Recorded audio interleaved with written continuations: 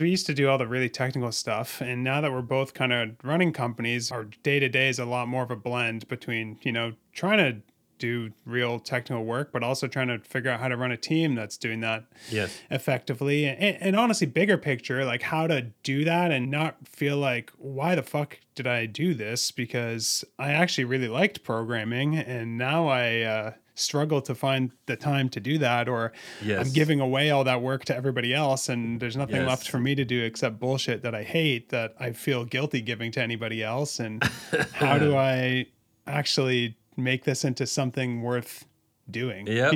How do you design a company you want to work at? Exactly. I think that's honestly the common thread between basically every conversation that we've been trying to have on this podcast so far. Yeah, no, we've been on a 20-year quest and journey Yeah. to answer that question. So the reason we wanted to talk to you, I think, is because at least from the outside, it feels like you've got it figured out pretty good compared to a lot of people. Like I remember when you guys were building Hey, from the outside anyways, it sounded like you were basically heads down building the first version of that basically by yourself with a lot of time and freedom to do that. And then I saw you just put out like I don't know if you spell it out, the MRSK or Maersk tool that you just built. It seems like you kind of just got to go into the hole and work on that by yourself too. And I feel like I just don't get the opportunity to do that as much anymore. Not without feeling that I'm letting other people down by not being sort of like available to inject, whatever secret sauce is that I'm supposed to be bringing to the company into everything else, Yeah, I think that is, it's funny because I've been toying with the idea that we should do another book. Mm-hmm. And the next book would be on this topic exactly. I actually just this morning wrote up a bit of the intro, the idea of minimalist management. Yes. The idea of pre-baking management solutions in the form of systems in such a way that you do not need the constant bespoke interventionist follow-up notion of management that so many people are wrapped up in. Like, unless I am in all the pies all the time, like nudging and directing and pushing and correcting everyone and following up, like, what are they doing? How are they doing? And so forth. Like, the whole thing is just going to fall apart. Now, I'm not saying that couldn't happen. I think a lot of managers vastly overestimate the capacity they have to provide positive interventions into the lives of their employees. In fact, I think it's a delusion of grandeur. I think management is far more about removing the obstacles to do good work than it is to somehow mentor, lift up, or bring to being the good work of others. Again, I'm not saying it can't happen, but it happens so much more on the positive side through osmosis, through role modeling, through setting a culture by making decisions and so forth, more than the actual like, oh, you're my pot of clay here. I can shape you and mold you into this beautiful thing. And it's me. I'm the one doing these things. I don't see that. And the reason, in part, why I don't see that is, I mean, we've tried many times. I think lots of people have tried. Many managers have tried. And they have a tendency to ascribe perhaps the successes of that. Oh, look at this employee who really flourished to their interventions. And a little bit less the failures of that. Yeah, that person just didn't fit in here. I mean, really sad. When the answer is probably that it's somewhere along the nature-nurture line that, as we're finding in biology and so forth, like kind of a lot of a bunch of things actually come pre-programmed in form of a set of genes that are expressing themselves in a certain way. And you do these twin studies and so forth, and you realize, do you know what? The environment has a relatively limited impact on a bunch of different dimensions of life outcomes. And I think we should be so foolish to think that that's not true at work. That most people show up with some work genes that are ready to be expressed. And yes, you can suppress them and you can distort them or twist them in certain ways by having broken environments and broken systems. But if you get that out of the way, it is largely up to them whether they're going to leave a mark, leave an imprint, It kind of relates to this notion of whether you should focus on in either employee development, on your personal development, on your strengths or on your weaknesses. Can you actually correct someone's weaknesses? Now, when it comes to all sorts of dimensions of core competency, I don't believe that's true at all. I think you can correct sort of misconceptions, misunderstandings, lack of awareness around certain things, but that's around the edges, at least in my professional experience. What you can do, though, is someone shows a proclivity or a talent for someone, you can set that talent free. And then you can absolutely marvel of what's possible when talent is set free to pursue great work as its own reward in some sense and all these other things. So I guess the overarching thesis I have here with this notion of minimalist management is that managers have a tendency to vastly overestimate their capacity to affect the productivity and the outcome of the people who work for them, and that they should focus the majority of that energy on just making sure that they're not the ones getting in the way, rather than the ones acting as the pusher and really bringing someone forth. That is taking far too much credit for the talents of other people. So when you talk about like trying to remove obstacles and make sure that people just sort of have the space to do like their best work, doesn't that still like take work on your side though? Like how do you prevent your plate from just getting filled with removing obstacles to getting the work done from other people? And I have some like ideas in my head of what I'm thinking of those things being, but I'm curious to hear like what types of things you see those as being in your position at Basecamp or at 37 Signals now, I guess. That's a good point of clarification. When I talk about removing obstacles, I'm not talking about removing the challenges of the day-to-day work. I'm talking about removing the obstacles of sort of the systemic paths that are possible, about paving the road so that someone can keep going on it, right? Like I'm not sort of like, oh, a deer ran across the road. Yeah, that's a thing that's going to happen. I'm not going to be there to get every deer out of the way. Here's a nicely paved road. Maybe we can have a little bit higher guardrails or something so that in general, deers don't just run across the highway, or at least we can have a sign. Hey, deer's known to cross here. Be on your guard. So this is why this focus is so much on setting up some minimalist systems. I'll give you an example. A lot of managers think that a key part of the job description is to gather status reports, evaluate status reports, and summarize status reports, right? The whole reporting change, I mean, it's literally in the word for a lot of people. Oh, I have so and so many reports because these people, they report back to me.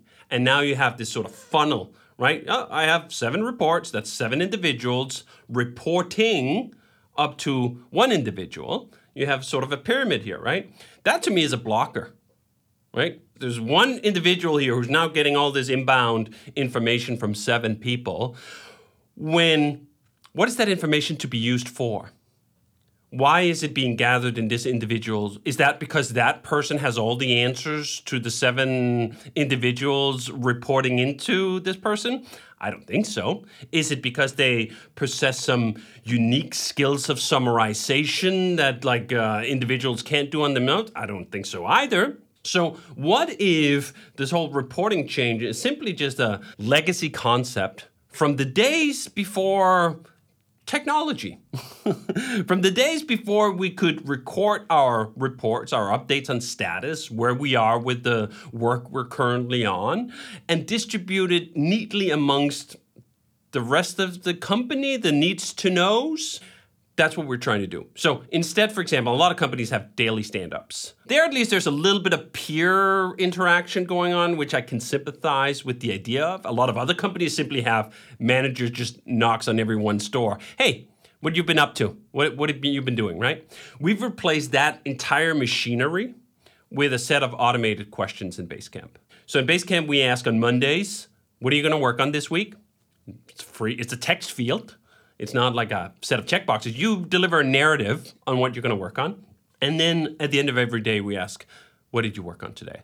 Mm-hmm. So that's one way of taking a information hierarchy that's reliant on a single manager following up and doing all the editing of that work and putting it over into a system that can sort of run on its own. Like if that manager is, say, out for 3 weeks, right? What do you do in a reporting structure? Well, the reporting just stops, basically, right? It just stops. It just doesn't happen for 3 weeks. That seems like poor. And also, again, this is where, as a manager, I think we're again overestimating how much value are we adding to that information harness. How much value are we supercharging the channels of communication here? Are we really so good at like, oh, I just learned something from this person that this other person needs to know. Now I can be the conduit for that information. Also, in my opinion, bullshit. And then on top of that, I just find the whole one-by-one reporting, knock on the door system to be extremely inefficient. It's a very high bandwidth way of exchanging nominal bits of information. Like it's too much pipe for too little stuff, at least on a day-to-day basis. Do you see value in the sort of other pieces of management, like checking in with how people are doing? Like, are you all right? You have family stuff going on? Are you happy with your career? Like, if you kept doing this for another year, would that be good, or would you be bored? That sort of like softer stuff that's less about the work and more about the person? Yeah, I think this is great because this gets into the more spicy part of my analysis. I think it is an even more profound delusion that managers are equipped to be part-time psychologists, part-time life coaches, part-time buddies, even, that is undermined by the sheer, this is one of these other words I have mixed emotions with, power dynamics of the relationship. If I have the power to fire you, there are very real limits to how much of a buddy we can be. Buddy relationships, they don't naturally grow in unequal power dynamics, in my opinion. But let's put that one aside and let's start with the other two, because I think those are more pertinent. This idea that most people who serve in management, and let's just confine our industry here to technology, because that's the only one I really know a lot about. Maybe it's different at a shipyard. I highly doubt it. And I think actually maybe the shipyard comparison will be apt in a second. So let's return to that. But this idea that these managers are uniquely qualified to be excellent life coaches or psychologists or otherwise equipped to help sovereign, smart, presumably, individuals to navigate their life, I think is patronizing beyond belief. And I think it sets up a really twisted dynamic in terms of what is the relationship we have at work. How much of life should happen at work? How much of your intellectual, emotional being should you bring to work? Do you know what? I used to be more in that bucket. So this is why I empathize so much with the question. I used to believe, no, we can really do the things. And I'm not saying that there's no opportunity here for heartfelt conversations that occasionally can unlock people in these ways. But there's some assumptions in the premise that this is a good structure, that this is the justification for management that I find just increasingly undermining of what the relationship is. And I mean, it's no secret that at 37 Signals, we've been on a bit of a, at times, public mission to shrink the relationship or shrink the amount of person we ask someone to bring at work. I've had a tortured relationship with the notion of bringing your whole self to work, which was sort of this big buzzwordy paradigm that operated for quite a long time, right? That like the more of ourselves we bring, of our insecurities and our flaws and psychological beings, the more of that we bring to work, the better it is, because I don't know, ... What is that? No step 2, step 3 is profit in terms of work satisfaction or all these other things. And I think it's just undermined by the fact that in many ways and in many views of this, people have never been more miserable. Like the world right now, both in technology and information technology more broadly, is full of miserable people who are not happy. So whatever it is that we're doing under the regime of bring your whole self to work is not working very well. Like, at least on a grand macro level. This is one of the reasons I was so and am so fond of David Graeber's analysis of bullshit jobs. This notion that there are so many folks in the world who just don't believe that what they come to work to do kind of has any meaning or make any difference. Anyway, that's sort of a tangent. The main point here being that I don't think that managers are qualified to this. And then you can say, as I've also often heard, well, it's just because you're not training your managers, right? Like, your managers also require training. And if they go to the right 2-day seminars, they'll be equipped to do this. I mean, what? No, I don't think so. Again, this is why I like podcasting, right? If this was a tweet, I could just have set torch to a whole discourse here on management. Oh, you say managers can't do anything to help their employees or blah, blah, blah, blah, blah, right? That's not what I'm saying. I'm saying as a general job description of what is the manager? What should the manager be? Should that person take on the role of part-time psychologist, part-time life coach, part-time all these other things? And I go do you know what? I don't think so. Now, you also mentioned the third point, which is career progression. That one I do think is important. And again, I also think you can replace very much of that with a system. So one of the ways that we've done this is in the Basecamp handbook.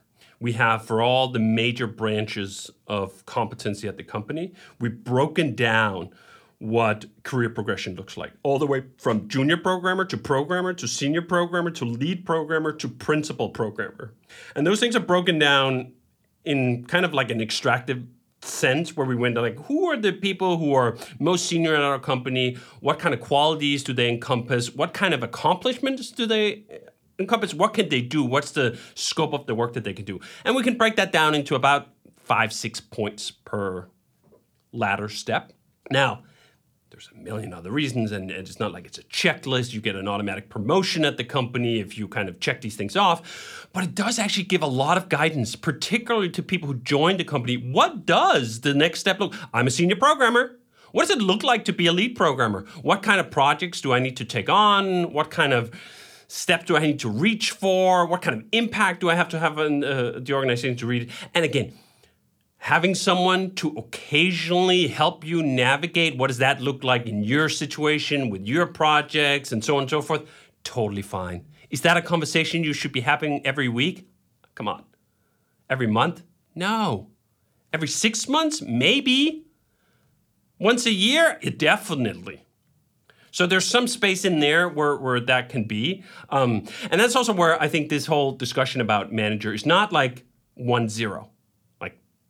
Replace all management by automated systems that'll just manage themselves, or don't have systems and everything is a bespoke interaction between manager and person. No, it is about going, how can we have less management? Minimalist or minimal management. Such that you, Adam, or Ben, or me, or anyone else who's in the position of as I would like to say, be a reluctant manager, or as we've framed it more positively, being a moonlight manager, that management is one facet of what I do occasionally.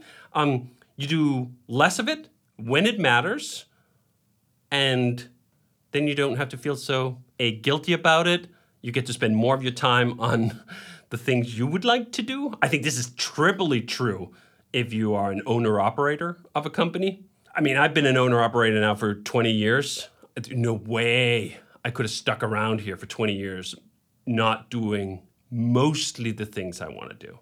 That's what I would love to hear more about. And that's really the core reason that we wanted to chat with you, is because our perception was it seems like you are doing a lot of things that you like and are having fun doing them. And so I would love to almost zoom in on that and be and hear more about your days and what percentage you're spending on various things. And is it working? Are you enjoying it most of the time?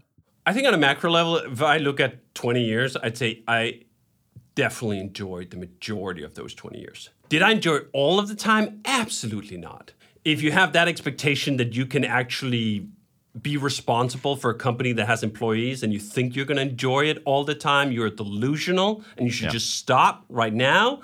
But, I mean, the bar should be quite high Like, I don't know what the exact number is, but I'd like to believe that like 80% of the time I enjoy what I'm doing.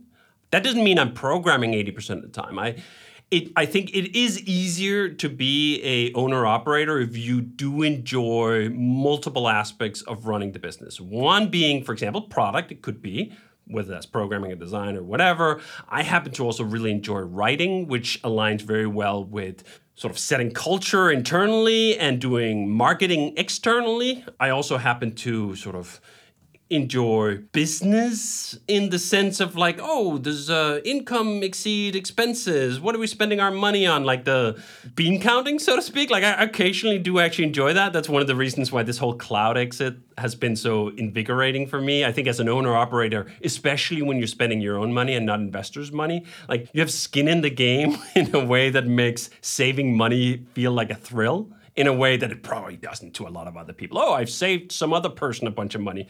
Okay, fine, in some abstract notion. When I go like, oh, we're gonna save $1.5 million a year on our cloud exit, like I can do the math because I have the conversion rate. Like that's that much more money to me every year. Not that that truly matters at this point. We've been doing it for so long and so profitably that not like my life is gonna change because of those things, but at least there's like direct connection that really makes it feel different. Mm-hmm. Now, to that broader point, though, you mentioned two examples. One was creating Hey, which we spent about 2 years doing. And I spent a good, let's say 9 months of those 2 years very heavily, almost exclusively occupied just doing that. Like the foundational architecture, and not just the architecture, because the architecture is often such a cop-out where it just means like drawing diagrams. Sure. Like that's not what I mean. I mean architecture in terms of like putting the structural elements of the technical implementation in place, like writing all the freaking controllers and the models and the whatever.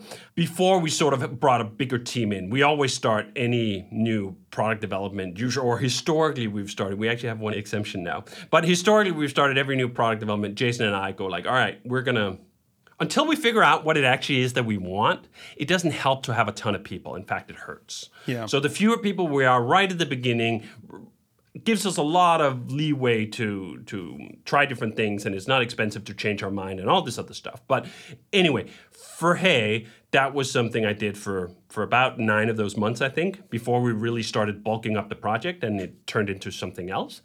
Thoroughly enjoyed that. Not just because of like it's fun to work on new products, which it totally is, but also because I love building my own tools. Yeah. And we had to build a bunch of tools to be able to do that.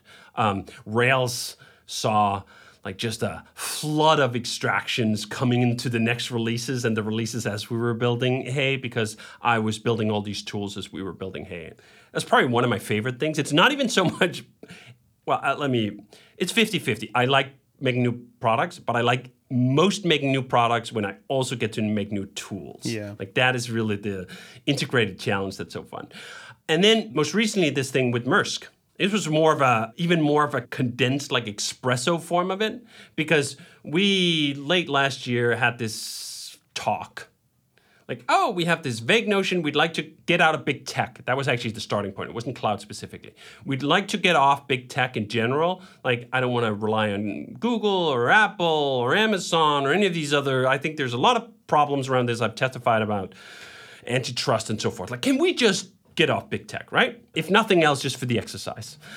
And then that quickly turned into like, what is our biggest dependency on big tech? Well, it's the $3.2 million we spend every year with AWS. And then we tried a bunch of different things and through a bunch of roundabout ways ended up with like, do you know what? We got to do this ourselves. If we want to get off the tools we're looking at, Kubernetes and all this other stuff, it doesn't feel quite right to our size. And it was interesting. So I had this lull period, and this is a good perhaps way to bracket this is. I don't jump straight from like 9 months working on Hey to like, all right, we're going to work on the next product right away. And like, I just have a continuous phase of like deep down in product development to the exclusion of everything else. No, it's quite a hilly path. So I have these peaks and then I have these troughs where like, okay, Hey is now in a good place. A bunch of other people know how to make it better and add features to it. Like, I'm not really needed here anymore. So then I sort of pull back. And during one of those pullbacks, I did what I occasionally do. I'm like, I want to learn some new technology. I want to get better at technology I just vaguely know. And I ended up really diving deep on Docker. So amazingly as it sounds, like I'd used Docker over the years, but I'd never like used Docker, like really gotten into the thick of it. And I had just done that as an exploration for another idea actually that we'll hopefully premiere and talk about it at some later stage this year. But that learning, that time spending, I spent like, I don't know, a month or something, like really getting into it, resulted in, when we looked at this problem, we want to get off big tech, we want to get off cloud, we want to get some of our $3.2 million a year we're blowing on AWS back. And we looked at the alternatives, we looked at Kubernetes, and I went like, do you know what? No, there's a simpler way to do this. I have a hunch that we can essentially use something like Capistrano, which is actually this deployment tool that we originally created at 37 Signals back in 2005 when we needed first to deploy to multiple servers at the same time. That was still around, that we're still using to this day for Basecamp.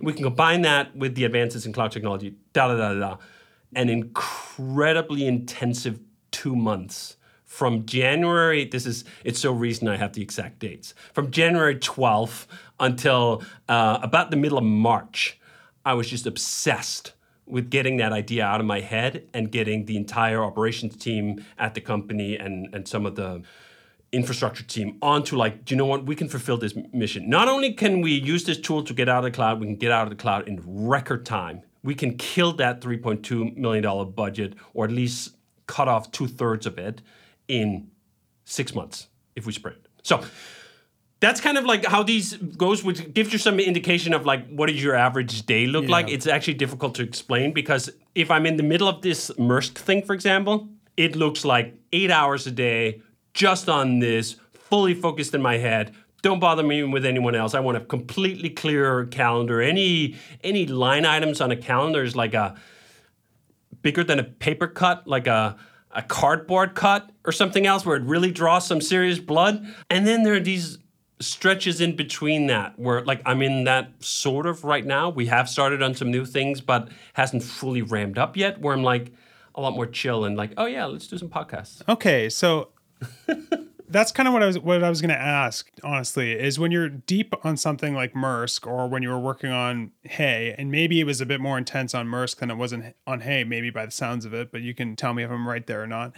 Like, what other stuff are you responsible for, like from the perspective of other people at the company? Like, what are people sort of counting on you for, and how do you make sure that that still fits in? Like, I was going to ask, is working heads down on Maersk like 3 hours a day and then still kind of doing some other stuff? Because 3 hours is still a lot of time if you're just like horse blinders on, super hyper focused, but you're saying 8, you know?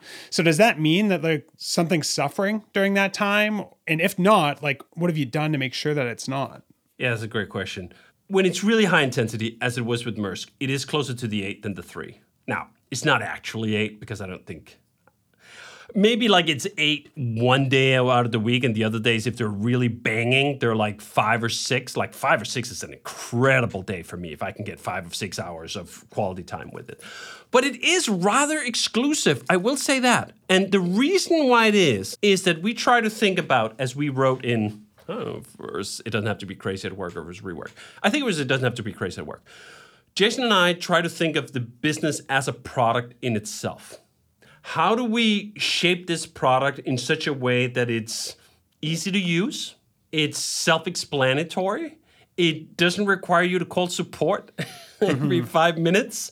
If you just want to use that product in the current state it's in, you should not need our assistance. Now, this is where, I don't know, it gets a little meta, but when Jason and I have the most impact on management at the company is when we're changing the product of the company, when we're changing the systems, when we're putting something new in place. But when we're not putting something new in place, our presence should be, and is to a large extent, optional. The train can keep going in the same direction that we've laid out tracks for it to go for a long time, without us constantly having to do micro adjustments at the wheel.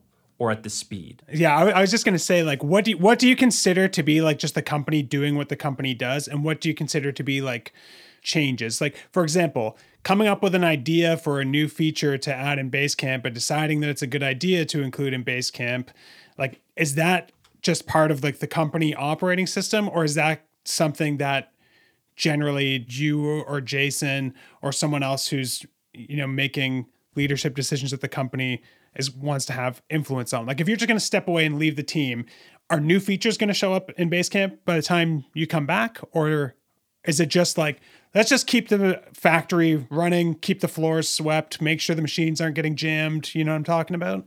Yeah, I do know. And I think two answers sort of in part. One answer is that these days, and also for a while before that, Jason has had, I don't know, a sidekick, if you will, on product management. Someone who can distill, we use ShapeUp, and in ShapeUp methodology here, it's pitches. Who can prepare a pitch that is distill a fuzzy idea for a feature into a one-pager that explains what it is and what the trade-offs are, not how it's implemented, but like the shape and the outline of it. So Jason has someone to help with that. But even so, I mean, he still does the majority of the product management at that level. But let's even take that example. This is only something we do once every 2 months. Once every 2 months. But is it once every 2 months though? Because don't you have to like kind of fill those 2 months in a way with sort of noodling on like what it is you're going to commit to for the next 2 months? It's not like it's one day between the 2 months that it. No. You're right in the sense that like it's once every 2 months that we decide and communicate. Like, here are the things we would like to work on. But there's some prep work that goes in before that. And that's where it is quite helpful for Jason. And even when he is in main product mode, to have someone, Brian is our head of, I think we call it product strategy. I forget. But product management as a function, to have someone on board to help push that forward. But that's a good example. Like, even if either me or Jason are involved in that sort of final decision making, like, what are we actually going to do these next 2 months? What are we going to do next cycle, right? Yeah. That's a very modest amount of time invested. Like, for example, I give my input most of the times on most of the things that we're considering doing. And I give my input in a window that's 3 days. I'll see the pitches. And then we have 3 days to sort of noodle on them and give feedback and like whatever. And then we decide, right? And then like my input into that system, that is, what should we be working on? What should the shape of these things be? Is a investment of 3 days. And it's not even full time for 3 days. I spent maybe 4 hours in total over those 4. That's even high set. 2 hours is probably more reasonable. Every 2 months. Like, that's a pretty modest amount of stuff. Like, for example, during hay production, which was a much longer period, right? I was still involved in that. Yeah. It's just like, yeah, I can, every 2 months, can I take a couple of hours to do this? Yeah, I can. So it's about, versus, for example, let's contrast this to something, to the feature factory setup that is Scrum. Yeah. Where every 2 weeks, you're trying to manage the backlog with all your little cute points and all the other bullshit that goes into that process, right? And you're dealing with these half-finished things because like nothing of material value can actually get done in 2 weeks. So you're constantly biting things off into little bit of bites, right? Versus, at least the way we work with ShapeUp is like, what happens in a cycle ships. Like, we don't do the carryover shit, or that's at least exceptionally rare. It has happened, but it's very rare. So that provides you a sense of bounded autonomy, is a term I like for this, which is, do you know what? Once every 2 months, Jason and I can give the input that we give to this process of what we're going to work on next. And then we can essentially step off and go like, hey, here's now, whatever, 4 teams working on these things that we set up, and some of them we have an appetite of 2 weeks off, and some of them have 4 weeks, some of them have 6 weeks, whatever. To a large degree, we can back off and say like, okay, do it. Make it happen. You make all the decisions, the trade-offs, the cut of scope, and so forth. And I mean, I don't actually believe this, but as a way to communicate this idea of bounded context, if you totally fuck it up, like you mess up all the features or whatever, and like the wrong trade-offs, and the quality's not right, or whatever a manager could imagine would happen if they stepped out of the room for too long. In 6 weeks, you will know the truth. You will see what ships, and you will have a chance to review the quality of what ships. And if what ships is good, all you have to do is clap, celebrate, yee! If what ships is not so good, here's an opportunity to correct, right? And of course, this is not a singular game. We've been playing this game. We've played, 6 rounds a year for whatever. We've been running the 6-week thing for probably 10 years now. That's 60 rounds of the game. I'm sure there were more calibration perhaps in the beginning. By round 60, pretty well-tuned system. So that is to say, that's another form of these systems. The systems rely on a very small amount of executive lubrication, if you will, right? Like you think of this as an engine. Like how much oil does it consume over 100,000 miles? A better engine is one that does not consume too much oil, and the oil is like executive bandwidth and so on. And beyond that point, I think this is simply a better way to work, period. Not even about Jason or I. I mean, maybe this is self-rationalization. But I find that people left to quote unquote their own devices with a clear vision of where they're supposed to go, with the power and autonomy to choose how to get there, holy shit, they step up to the plate. Like they live up to your expectations. It's a little intimidating for some people at first, especially people who've been used to work at a feature factory where they get these little 2-week bites to nibble on, and then suddenly they have the responsibility of an entire feature that's going to ship in Basecamp. Like that's what they're on the hook for. But I find that the vast majority of everyone who's ever worked at our company have very quickly not just coped with that, but embraced it and found it to be one of the most consequential reasons for why they're still at the company for a long time or whatever. That's something that I feel like I don't do, and I think it's out of fear sometimes, is just like we often have like internal conversations where it's like, should we just throw like person X and person Y into the deep end on this and just like see what happens? Like I'm scared to do it because I think they're going to be uncomfortable with it, and I think they're going to feel like this is too much responsibility. That's the feature. Being uncomfortable is a reflection of growth. When you're not quite sure whether you could do it or you can dive there or you can go that far, that is where flow happens. That is the greatest gift you can give to anyone working in a product organization. The path to flow. When you're like just reaching beyond like what you're capable of, where there's some uncertainty as to whether you can make it, that's when the good stuff happens. That's when professional growth happens. That's when someone goes from like, wow, I didn't know they had that in them so quickly. And I think this is so rewarding on both sides of the fence. It's rewarding as a manager to see someone really step up. And it's obviously rewarding for the individual who's now far more capable because they did. And what's the worst thing that's going to happen? At least in our regime, the worst thing that happens is that someone goes off a little bit in the deep end and like they can't kind of find their way or whatever. So they waste a few weeks. Do you know how much they'll learn from that? From like just paddling around there, they'll learn a shit ton, even if there's one failed project there, right? Now, it may also happen, as apropos the conversation we started with, that someone continuously cannot find their way, right? The end is too deep. They can't find their bearings, even given multiple chances and encouragement and mentoring, which, by the way, is its own system we can also talk about for more senior people. And that's your answer, too. Again, I do not believe that you can make someone swim. You cannot move their legs. You cannot move their arms. They have to move their own arms and their own legs. You can kind of give them some guidance. You can cheer them on from the sidelines. You can do all these other things, but they have to swim. Yeah, you have to give them the water, which maybe I don't do enough, honestly. And that's part of that thing where we're trying often, I think, too hard to make sure no one is ever uncomfortable.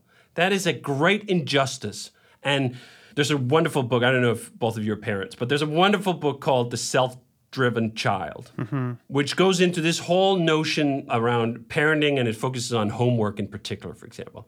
Can a parent actually do much to make the child do their homework if they don't want? No, they can't. Like study after study just shows that does not work. That's a short-term thing. You can try with threats. You can try with all sorts of other things. If the kid does not intrinsically want to do their homework, it's going to be shit and they're not going to learn anything. So you simply have to rely on intrinsic motivation and accept that you have limited powers. Even in this case with children where you're like, this is the most dear to any parent I know. This is the domain that matters most, where I have the highest hopes and aspirations for this small human, right? Even in that case, you don't actually have the power to force anyone to do something. And we have all these, like, you can lead the water to the, or you can lead the water. You lead the horse to the water, but can't make the water drink. There's all these sayings, and the culture knows this. The culture knows that it's very difficult to actually force anyone to do anything. You may be able to force someone to, I don't know, dig a ditch. That's possible. If you point a gun at them, they will probably adequately dig a ditch for as long as it takes to dig that ditch, right? Can you make someone do creative work? No, you can't.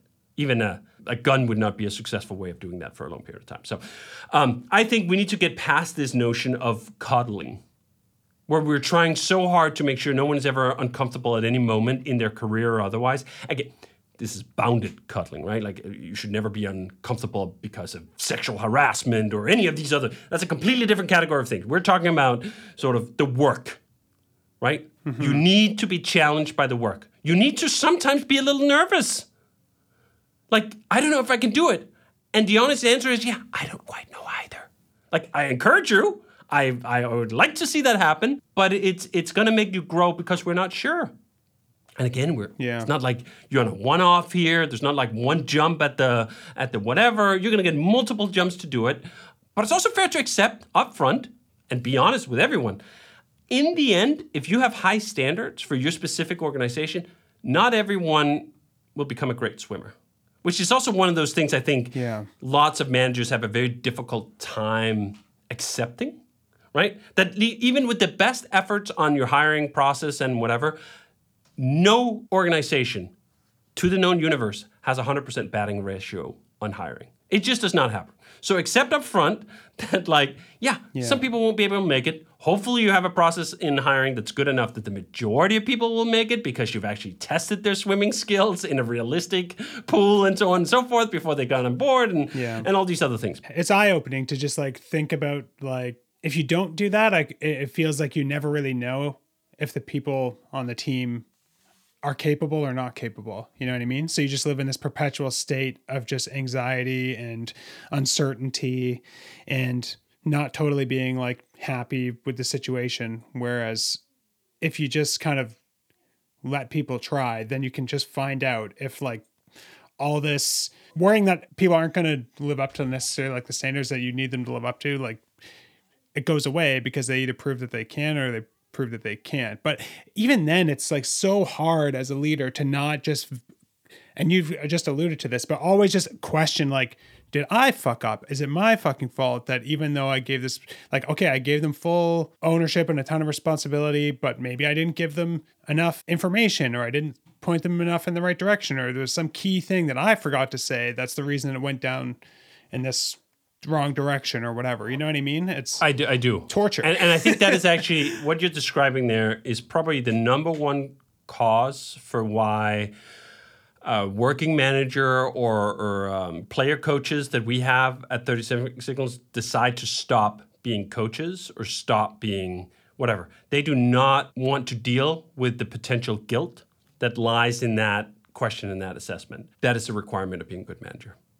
Absolutely. You have to accept that. And I think it is easier once you've gone through one process where someone panned out. Now, you could say, like, you're a new manager.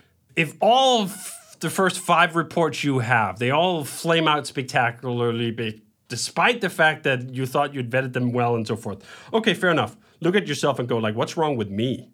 Like, how am I fucking this up?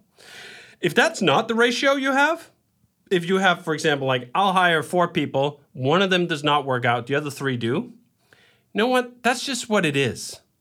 That is just what it is. That is not a sort of pedestaling of yourself. It's not saying, like, I'm totally perfect. It is just saying, like, you know what? I can learn things, I can become better at things, and I should introspect and reflect and so forth. But I'm not going to wallow in this idea that like, I can't make everyone swim. No coach has that. Even the best coaches in the world, you can look at top basketball teams or football teams or whatever, you'll hear some player somewhere saying, that was the worst coach I ever had. Like no one has 100% approval rating. And holding yourself to a bar of 100% approval rating is just bad shit. And it leads to all sorts of twisted dynamics where you become the cuddling manager, and that always has a cost and a consequence, right? Especially when it comes to, let's say, again, say you've hired 4 people for your swimming team, right? 3 of them, wow, they're doing great. But like this is a baton game. The 3, they're gonna swim, and they gotta give the baton to the next swimmer. Those 3 swimmers who are doing well and can pass the baton, when they have to pass the baton to the 4th person who can't find their way, the whole team suffers. So by trying to be overly kind to the 4th person, you're kind of screwing the other 3. And this is one of those realities that it's a touchy subject because a lot of peers don't want to be peer judgers, right? Like they don't want to judge each other. So this is one of the reasons why 360 reviews are such bullshit and never work, because you can never get honest feedback amongst peers because like what's in it for them? No one wants to be seen as the person who rats out. But it is an absolute crucial part of work satisfaction. Do I work with others who I respect and preferably even look up to, or at the very least I can count on to get the work done? That is, I think, probably more important than do I work with a manager that I can get on with? Do I have peers that I can trust and have my back and so forth, right? The fastest way to screw over any department is to leave people in it who shouldn't be there. Everybody knows. Everybody knows. No one can keep it hidden or secret that someone is like not doing well, right? And it's just going to drag the whole thing down. And yeah, it gets easier. That's the only thing I can say. I remember the first time I fired someone at 37 Signals, I wanted to throw up, right? Like it's such a unnatural, I think, for most people who are not born psychopaths, I guess. Such a gut-wrenching experience to feel like I have sort of the power to influence someone else's life in this extremely consequential way. Like, if you're not at least a little bit uncomfortable with that, I'd question some hallmarks of your humanity. But that's simply something you have to develop a discipline to become comfortable with. Otherwise, you're going to spoil the rest. You're going to spoil the rest if you do not grow comfortable with that. And how did we even get onto that? I forget. Yeah, I don't even know, but it's touching on a lot of things that I think are worth talking about. One thing that you mentioned a bunch of times was systems, and you've given a lot of examples of systems. From the outside, there are a lot of systems that I think people can see at 37 Signals. Like you have like a public company handbook. You've talked about how you guys use ShapeUp, how you use the check-ins and stuff in Basecamp. Are there any systems worth talking about that people don't know about from the outside? Like, for example, like something I'm always wondering in our company is like, do we need to like document opinions and decisions on things more? Like what happens when someone comes to you with a question, I'm not really sure how to handle this. Like, what's our stance on this? Like, where does that go so it doesn't get asked again? Or does that not happen? And why do you think it doesn't happen, you know? Yeah, good question. I think maybe on the like, what's our stance on this if it pertains to values and culture? We kind of get most of those answers for free because Jason and I are so prolific in sharing publicly where we stand on perhaps even too many things. Maybe we'd be better off if we shared less of our standing on some things.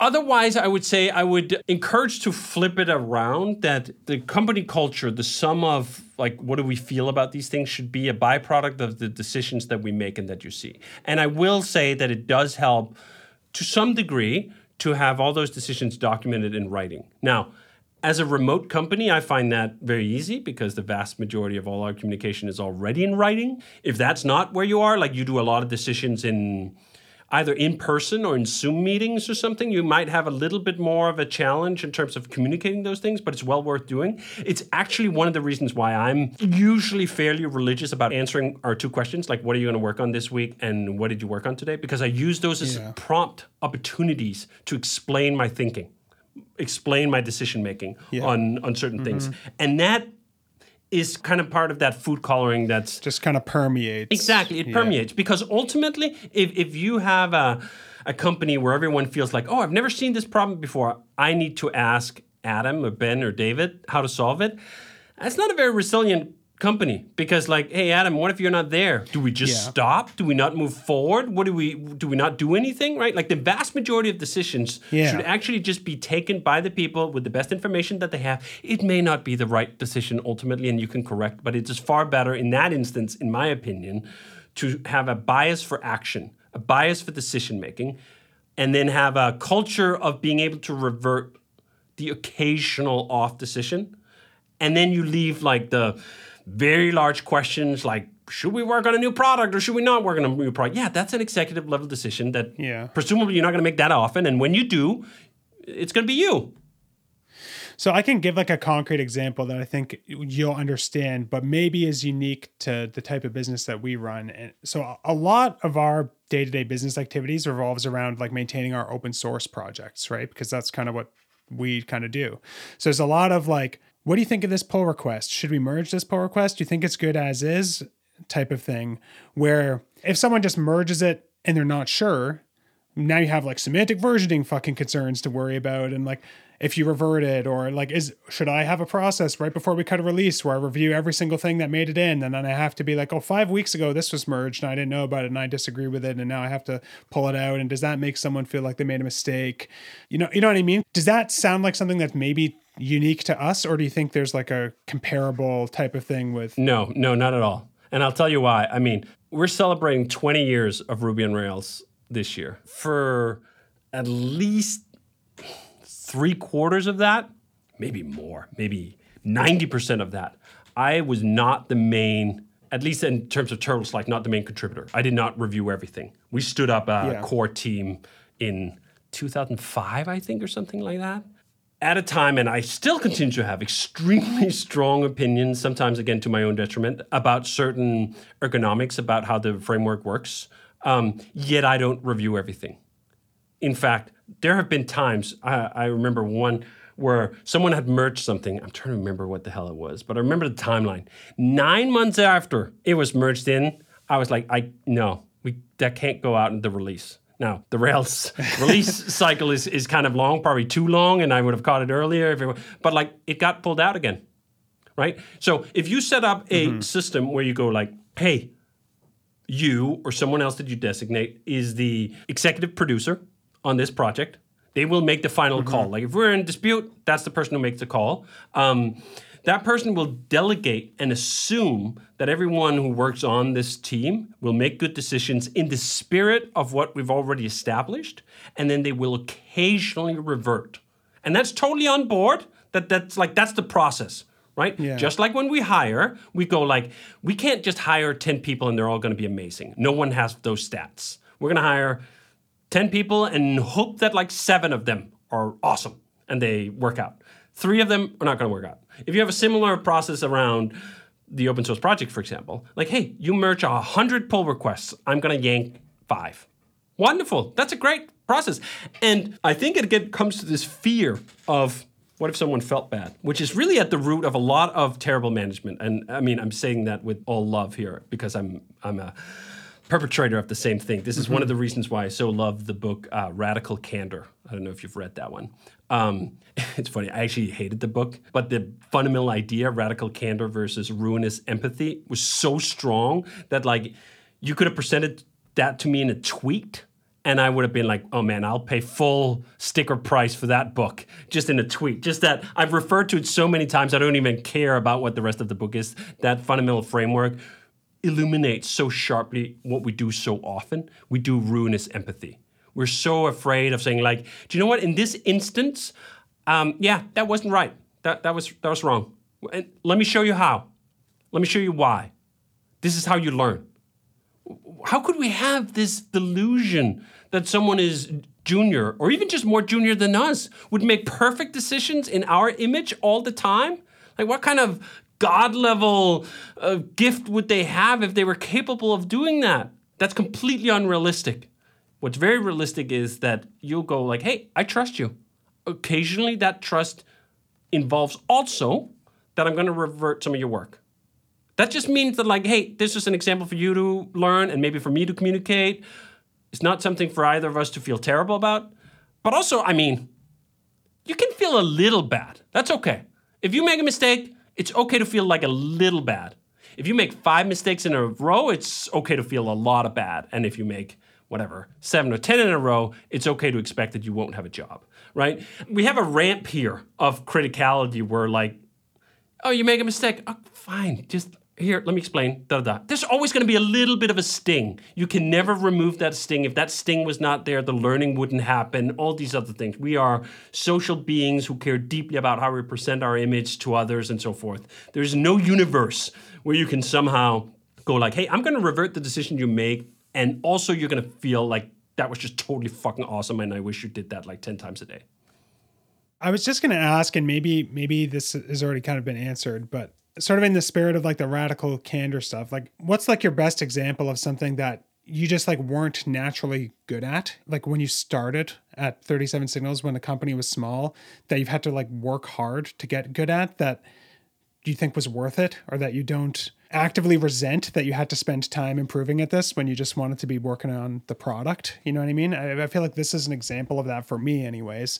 And I don't know if you feel like it was something that came naturally to you or not, or if it took a lot of work, or if there's any other things like that people should anticipate needing to get good at to be able to succeed at running a team, even if they're reluctant to do so, you know? Yes, I do think that whole sphere of work, the interpersonal relations, particularly around, we say, poor performance. I don't know if that's always right. Sometimes it's not poor performance. It's like misaligned performance, even if that's sometimes even just a euphemism for poor performance, right? What do we call it? Redirecting feedback, I think, is the current euphemism du jour. Redirecting feedback, giving someone redirecting feedback in a way where there's no uncertainty about what you're telling them. I've certainly thought at times that I gave someone redirecting feedback, and I packaged it up in so many freaking euphemisms that they didn't know what the hell I was saying. And they could not take the lessons that I needed them to take away from it. And all of it because I was so wrapped up in like making sure no one is uncomfortable at any time. This is why the Radical Candor book, and particularly the term ruinous empathy, resonated so strongly with me. That this idea, I'm trying to do something nice for you, but in trying to do so, I'm making it worse. Getting to that realization through painful experience was probably one of the key things. But then there are other things. One-on-ones, for example. First many years of 37 Signals, we did not do one-on-ones at all.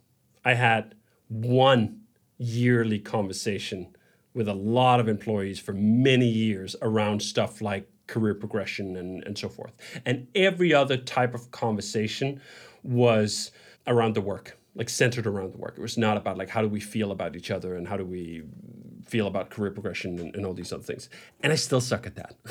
and some of these regimes and systems that we've set up are ways to deal with that. And some of it is also compromising in that. Like for a very long time, we prided ourselves on having literally 0 full-time managers at the company. Even at a company of like 45 people, we'd have 0 full-time managers. Every manager would be a player coach. We now have 2 full-time managers. We have a wonderful COO, Elaine, and Dave, who's an engineering manager. And having just that bit of compromise, now that we're almost 80 people, has made things better. Like my older, more militant, more sort of strict way of doing it, I would just have tried to push through it.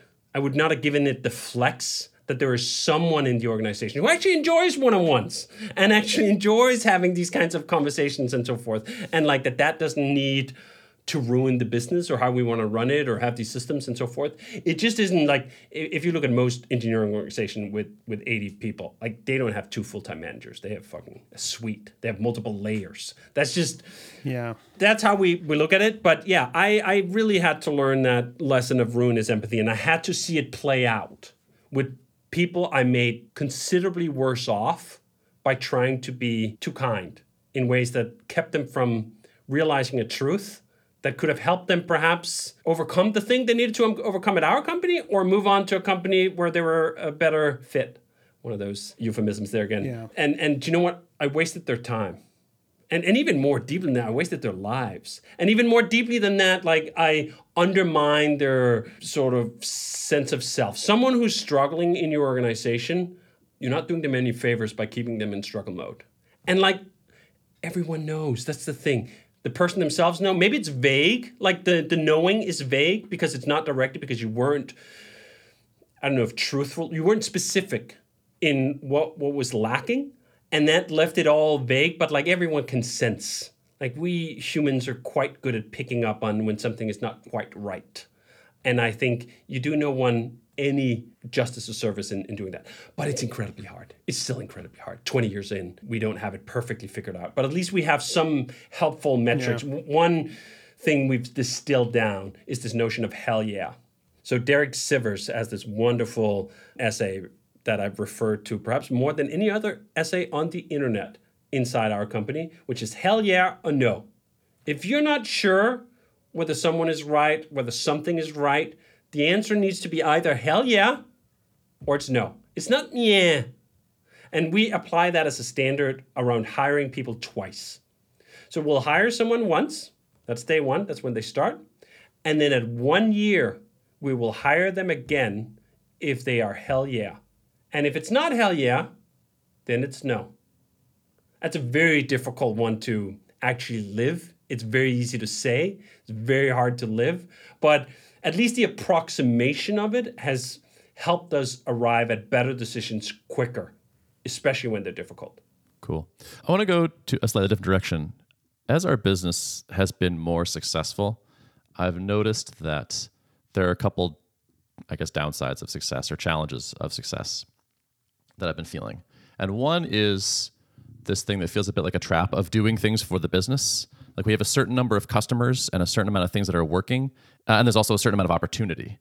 And so I feel this obligation to do things which are maybe less hell yeah for me, but it's like, yeah, but the business opportunity is so good, or like the customers really want it, or the employees think this would be fun. And that I find really challenging. And the other is that now that I have a thing that is mostly working, I have fear of loss that wasn't there before. Where it's like I'm also worried about doing certain ambitious things, certain risky things, because it's like, well, I like how it is now. It'd be cool if there were, more interesting things happening, but I'm a little bit scared of breaking the system that already works. And so I was curious if you had thoughts on fighting those challenges. I imagine like the Bezos investment early on maybe helped a little bit with that risk thing, that fear of risk. I was curious if that's true or not. That's a thing that we might consider for ourselves. Just thoughts on that. Like, what do you do when it's working, but it's still hard like this? And there's traps there. Yeah, I know it's great, and it's something we've wrestled with many times over the years. And it is also the moments I look back upon with the most satisfaction when we've gotten it right. And if we start with the first one, which is like, hey, there's a bunch of opportunities here, but I don't really want to do them. We have a long public history of doing that. So in 2014, we had 4 major products. They were all growing. Even the smallest of them would have been a quite successful SaaS startup. It was Campfire, the chat tool, Backpack, our personal Notion-like manager, Highrise, which is the most important here, our CRM system, and then Basecamp. And what we realized at the time was they were all growing. Basecamp was growing the quickest. We were around 40 people. We didn't want to be any bigger. How do you resolve that, right? Shouldn't you just eat it? Shouldn't you just get bigger if you have the business opportunity that you can grow another 3 products? That feels almost like it's against capitalism not to exploit the opportunities you have to the fullest degree. Now, what helped us in that moment was to realize what a luxurious position we were in that we could even choose. Once you cross the luxury threshold, that the opportunities are no longer around survival, but around sort of further satisfaction of your, I don't want to say ego because that sounds like just so negative, but to some extent like, oh, I can grow a bigger thing, or you can couch it in customer friendly. We can help more customers, right? Like that's often how you can justify things to yourself of all sorts. Once you realize that that's a luxury, I think I started looking at the bigger picture, which is if I fill my days with projects and customers and products that I don't really want to work on, the clock is ticking. The clock is ticking for my exit. I am at some point going to run out of patience for that. When I have the luxury to do so, when I can stop. Now, if you don't have that luxury, it's a different game. In the beginning, I invested in a number of Danish startups, and all of them are still trying to get to profitability. And I'm like, fuck your luxuries. Luxuries is you get to enjoy your luxuries when you've earned them. When you've earned your luxury, that is, if you have a business that is profitable, it is profitable with a margin where you could tolerate, there's undulations in the business here, we'd still be fine. My advice is to not start the clock. Do not start the clock where your day becomes filled with more things you'd rather not do, that you take on out of your own volition in some game to get more of what you already have enough of.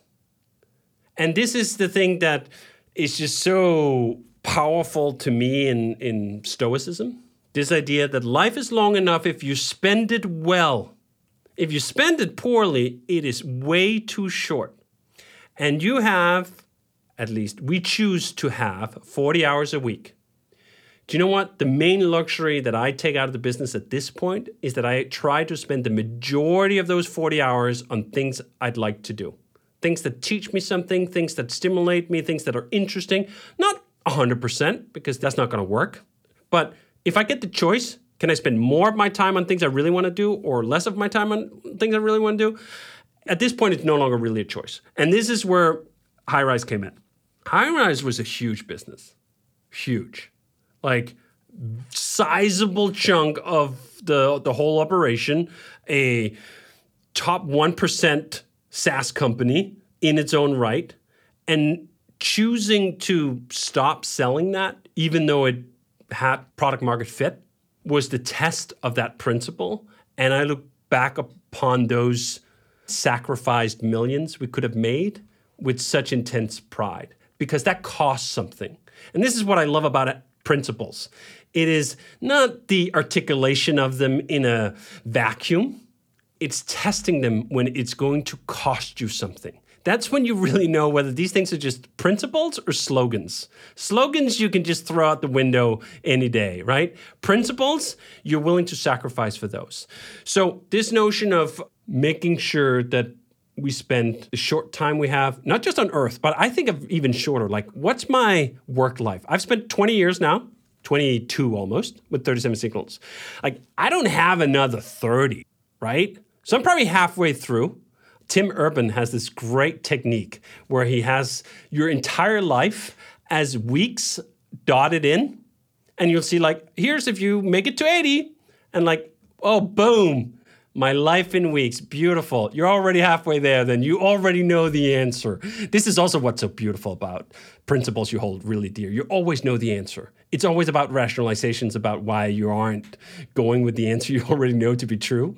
But this notion that, like, you know what? Again, I'm 43. I'm through most of my weeks on the chart. In my career, I'm probably also through most of the weeks on the chart. What am I going to spend the last parts on, right? It is almost sort of relates to this, at this point, trite but still true notion that no one on their deathbed wished they worked more. What I can guarantee you is no one certainly wished they worked more on things they didn't care to do and didn't have to do because reasons, right? Like, that's regret in the second potence here. Then the second point about injecting risk. I used to be really bad at this, and I'm still kind of recovering from it. I'm really risk averse. I hate risk, which is there's such a misconception. Literally drives race cars, by the way, here. So let's remind everyone. Great example. Let's just do that detour real quick. I did the analysis of, like, how risky is it to drive a race car? And then I looked up the stats of how risky it is to drive a motorcycle. And I'm doing the less risky thing. By far, it's less risky to drive a race car with 4 wheels and a roof than it is to pilot a Hayabusa on the public roads. So even in that, there's this calculus, right? But when it comes to business, super risk averse. And this comes to, like, not getting out over our skis, making sure our expenses are kept within all these other things. At the same time, like, you need to have a risk budget. If you take no risk, that's often the greatest risk of all. That sounds like a bad fortune cookie. But I think it's true that as a founder, you're the only one who can inject risk into the business. No one else that you hire will have anywhere near the same appetite for risk as you do. Because they'll be thinking about like, you know what, I got to keep my job. Like if this turns sour, I'm going to look bad. I might get the axe.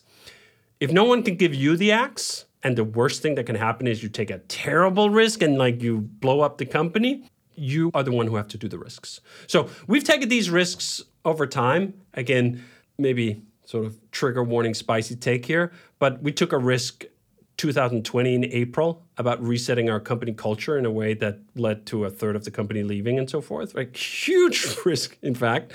At the time, and especially in the immediate aftermath, we talked with a ton of company owners and executives and so forth who were all like, holy shit, like I would love to do that. I would never take the risk.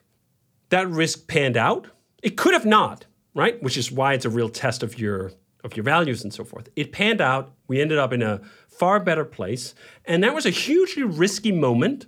And I look back upon that, and that's one of the top 5 best decisions we've made in 24 years in business.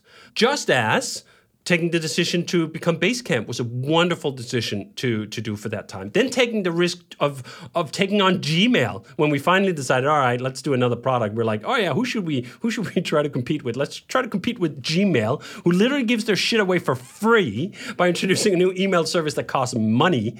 And then we gamble it all against Apple on a fight against the App Store, right? So that kind of risk can only come from the founders, can only come from owner-operators. So therefore, regardless of how you think about it, you must think of like, if no one else takes any risk, we're running a great risk.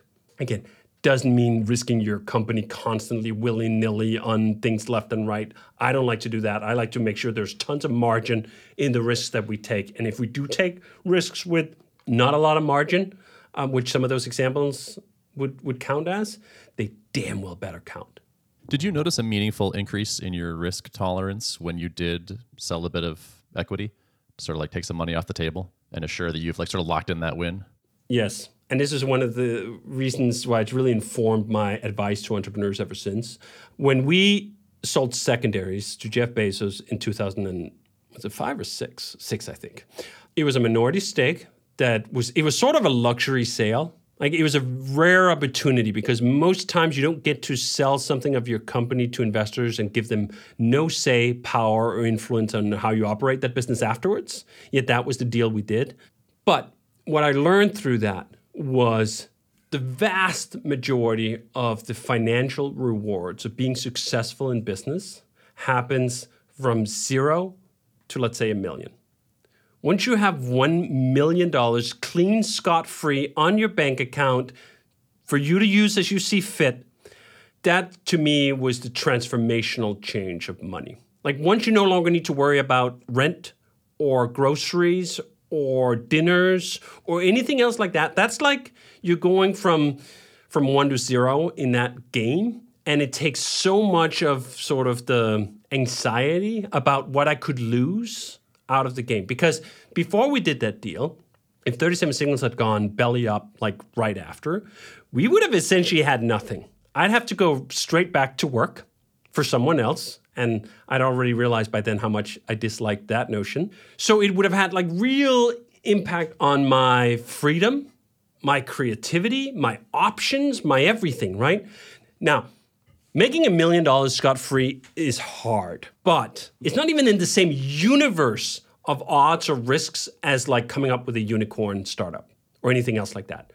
There are a lot of business ideas where you can get to whatever your number is. For me, it was $1 million. I don't know, nice round number. For some people, it's going to be, I don't know, 500 grand, or for some people, maybe it's 10 million, whatever it is, right? It happens really early on the curve. And I can tell you that because like I kept going on the curve. And like, it didn't change that much. And again, this is one of the things people, they never believe it when I say it. I wrote a whole thing up back in 2015 called The Day I Became a Millionaire, kind of detailing all this stuff. And again, I recognized all the arguments for why people will say it's absolutely bullshit, that like, hey, wealth isn't whatever. Easy for you to say you're rich. Totally. Recognize all of that. And I'm not saying the opposite. What I'm saying is that like if you look at it on a pie chart of like utility, almost all of it is in the first jump. And the first jump is achievable on completely different odds sets. So when we had that from Jeff, right? There was more than $1 million now in my bank account. It was taxes were paid, scot-free, whatever. We went like, well, no fucking way we're even going to entertain talking to VCs who want to give us a lot of money or whatever. Before that, I'd be lying if I wasn't saying like we already had very strong anti-investor sentiments. Both Jason and I haven't been through the dot-com boom and bust. But when like your bank account literally either says zero or somewhere an approximation of zero, and someone comes to you and talks about like $20 million, like holy shit, you need to be strong in a way that like most humans are not. And I did not trust myself to be that strong. And I think the same thing was true for Jason. So being able to just take that little bit off the table gave us the strength to then never have to talk about that ever again. This is interesting. This is kind of making me doubt it a little bit for this move for myself slightly, because I'm past that milestone now, but I still have it in my head that like, oh, well, if I had a bit more, if that number were just a bit higher, then I would feel that comfort with like taking these risks. But the fact, like, it's making me doubt that now and thinking it's a little bit more like an intrinsic, like, oh no, I'm just like scared of this thing, maybe irrationally or something. Like there's not going to be a number where that fear will go away. I guarantee you that's true. And the reason I know this is because people have studied this. So there's a wonderful study where they asked people who had a net worth of 200,000, and they'd like, what would make you secure in your life? And they'd say 400. Then they'd ask someone who had 500,000, what would make you secure? 1 million. Then they'd ask someone with 1 million. What's the answer? 2 million. And 2 million, 5 million. I had it for me personally, a fair bit up, and then I finally let go of it. But it took a long time. And it was only in retrospect I could look back upon the progression and realize how little my life had changed in all those interims, that all those markers I thought like, oh, if I get to that point, then that it was bullshit. Yeah. It's funny because it's less like my life changing that I think about. Like I actually don't expect my life to change that much as those numbers go up. It's almost more like what is it? It's like fear of the I guess it's the fear of the income going away. No, I'm not sure what it is. Like I sort of recognize like if the amount of money I had doubled, I don't think I would do much differently. Like I'm living like this pretty incredible life already, and like I could make it more luxurious technically, but not really in any reasonable way. That's exactly the point. That is exactly the point. And I think also what you're looking for, the answer is like that's human nature. That's literally how we're programmed. Like, okay, you had like a stash of berries, but if your stash of berries was a little bigger, you could make it 2 winners instead of 1 or whatever. Like we're just hardcore programmed to strive for more. And it takes actually diligent deprogramming to get out of that. And this is one of the reasons why I'm such a big booster of Stoicism, because for me, that was learning that body of ancient wisdom was one of the main pathways where I could sort of come to terms with these things. That like, all right, it's intrinsic in me. I have to apply philosophy, applied philosophy, like applied physics, applied philosophy to get out of that state. And then once I was out of the state, I can realize it now. Like I've done a lot of fun, interesting, and occasionally very expensive things in my life. There's still nothing that can compete in terms of flow with me sitting down in front of a juicy programming problem and nailing it. Like the 2 months I just spent on Maersk at the beginning of the year were as enjoyable as anything I've ever done in terms of experiences. Like, and I like to drive race cars. Those are not cheap. That's fun, and I'm about to go to Le Mans for the 10th time. It's a wonderful experience. It's very expensive. If I had to choose, I'd take the, like, make another Maersk thing.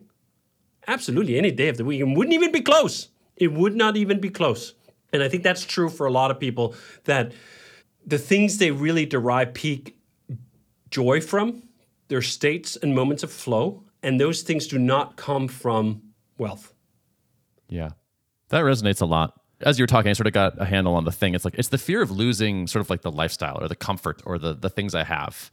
It's like, it's really fun to live this way and like not care about the price of dinner or like be able to do that crazy expensive vacation. And so I think that that's the sort of core of the fear there, is like, it's not just that I've made it here that's good. I want to maintain my lifestyle here, I guess.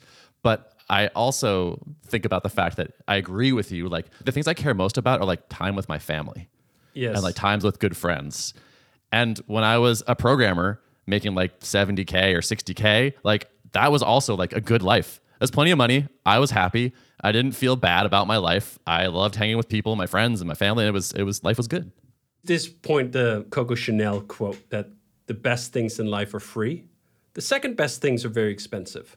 The key part of that quote is that the best things in life are free. And at least for me, I mean, I've had it in terms of creativity through work, but then having kids was sort of just oh my God, Jesus Christ, how self-evident does it appear now that the well-being of my kids are just like so much above anything else that it's almost pathetic what else is in there in that universe, because the distance is so large, right? And I think you'd get it from almost anyone. You'd ask, like, you could ask a billionaire, what would you give up for your kid? And they'd ask anything in a second, all of it, without a moments of hesitation.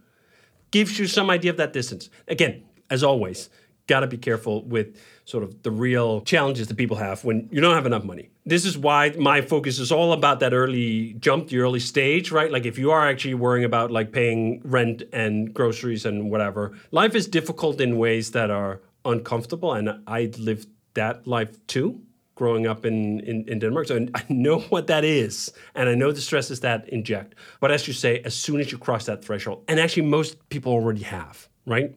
Now, can they maintain it, as you say? That's perhaps more up for, I mean, if you have a job and you're making 70,000, right? Like the famous study basically saying 70,000 is the threshold for happiness. After that, like additional money is not materially lifting your happiness score or whatever. I think it's quite apt. Maybe the number's probably a little higher now, inflation, whatever it is. But certainly if you've crossed the threshold as an entrepreneur of like, all right, I'm worth $1 million, let's say that, right? You're so far out of it. Like you're already in the top 0.0001% of world population wealth. If you take it on a historic basis, like you have access to more pleasurable things, material goods and advantages than kings of like very recently. You're literally living the pinnacle of life as it's ever existed on earth, right? And you're like, but I'd like a little more. Can I have a little more, please? But if I had twice as much. I think Stoicism is also a really great counter to that. I mean, literally you have the span of the Stoic philosophers from like slave, emperor of Rome, right? Like that they can share sunlight on these ideas about your attachment to, and this is not just Stoicism, Buddhism, life is suffering and desire is sort of the root of all evil and all these other things. Like there's plenty of truths that you can find from all the world religions and other sources of long-run wisdom that goes to this, but still, we are programmed. You gotta intentionally deprogram when it comes to these questions. And even when you do, it's not like you can just deprogram and you're done, right? So this is, I mean, I remember when I'm not a religious person, but as I was growing up, I'd hear about people like Bible study. And it's like, didn't they read the book? Like, why do you need to read it more than once? And then I became an adult and I realized the hard part is not like reading and conceptually understanding the lesson. It is living the lesson and invoking it when it counts. That is actually very difficult, and you spend a lifetime trying to perfect that. So again, on the Stoic level, I read the Cappuccino version, the manual by Epictetus. You can read it in like 50 minutes, twice a year. Because it goes to so many of these questions we've been talking about. They're just like, oh yeah, I needed that reminder right now, because otherwise I will relapse into my human DNA programmed ways of thinking. Cool, man. Well, I think maybe that's a good place to wrap it. We've been chatting for quite a while now, but it's been an absolute pleasure. I really appreciate you taking the time to jump on and riff on this stuff with us. This was great. And also, back at you, I mean, I do a lot of podcast stuff, but not so often with other business owners. And I think there's a different discussion you have when that's the sort of sphere and mental image that you're in. Like when you have skin in the game, yeah, these topics, they matter in a different way than if you're creating content. Yeah. Cool. That's great to hear. Awesome, man. Thank you very much. I really appreciate it and hope to see you in Amsterdam in October. Absolutely. Awesome. Thanks, guys. Talk to you later. All right. Bye.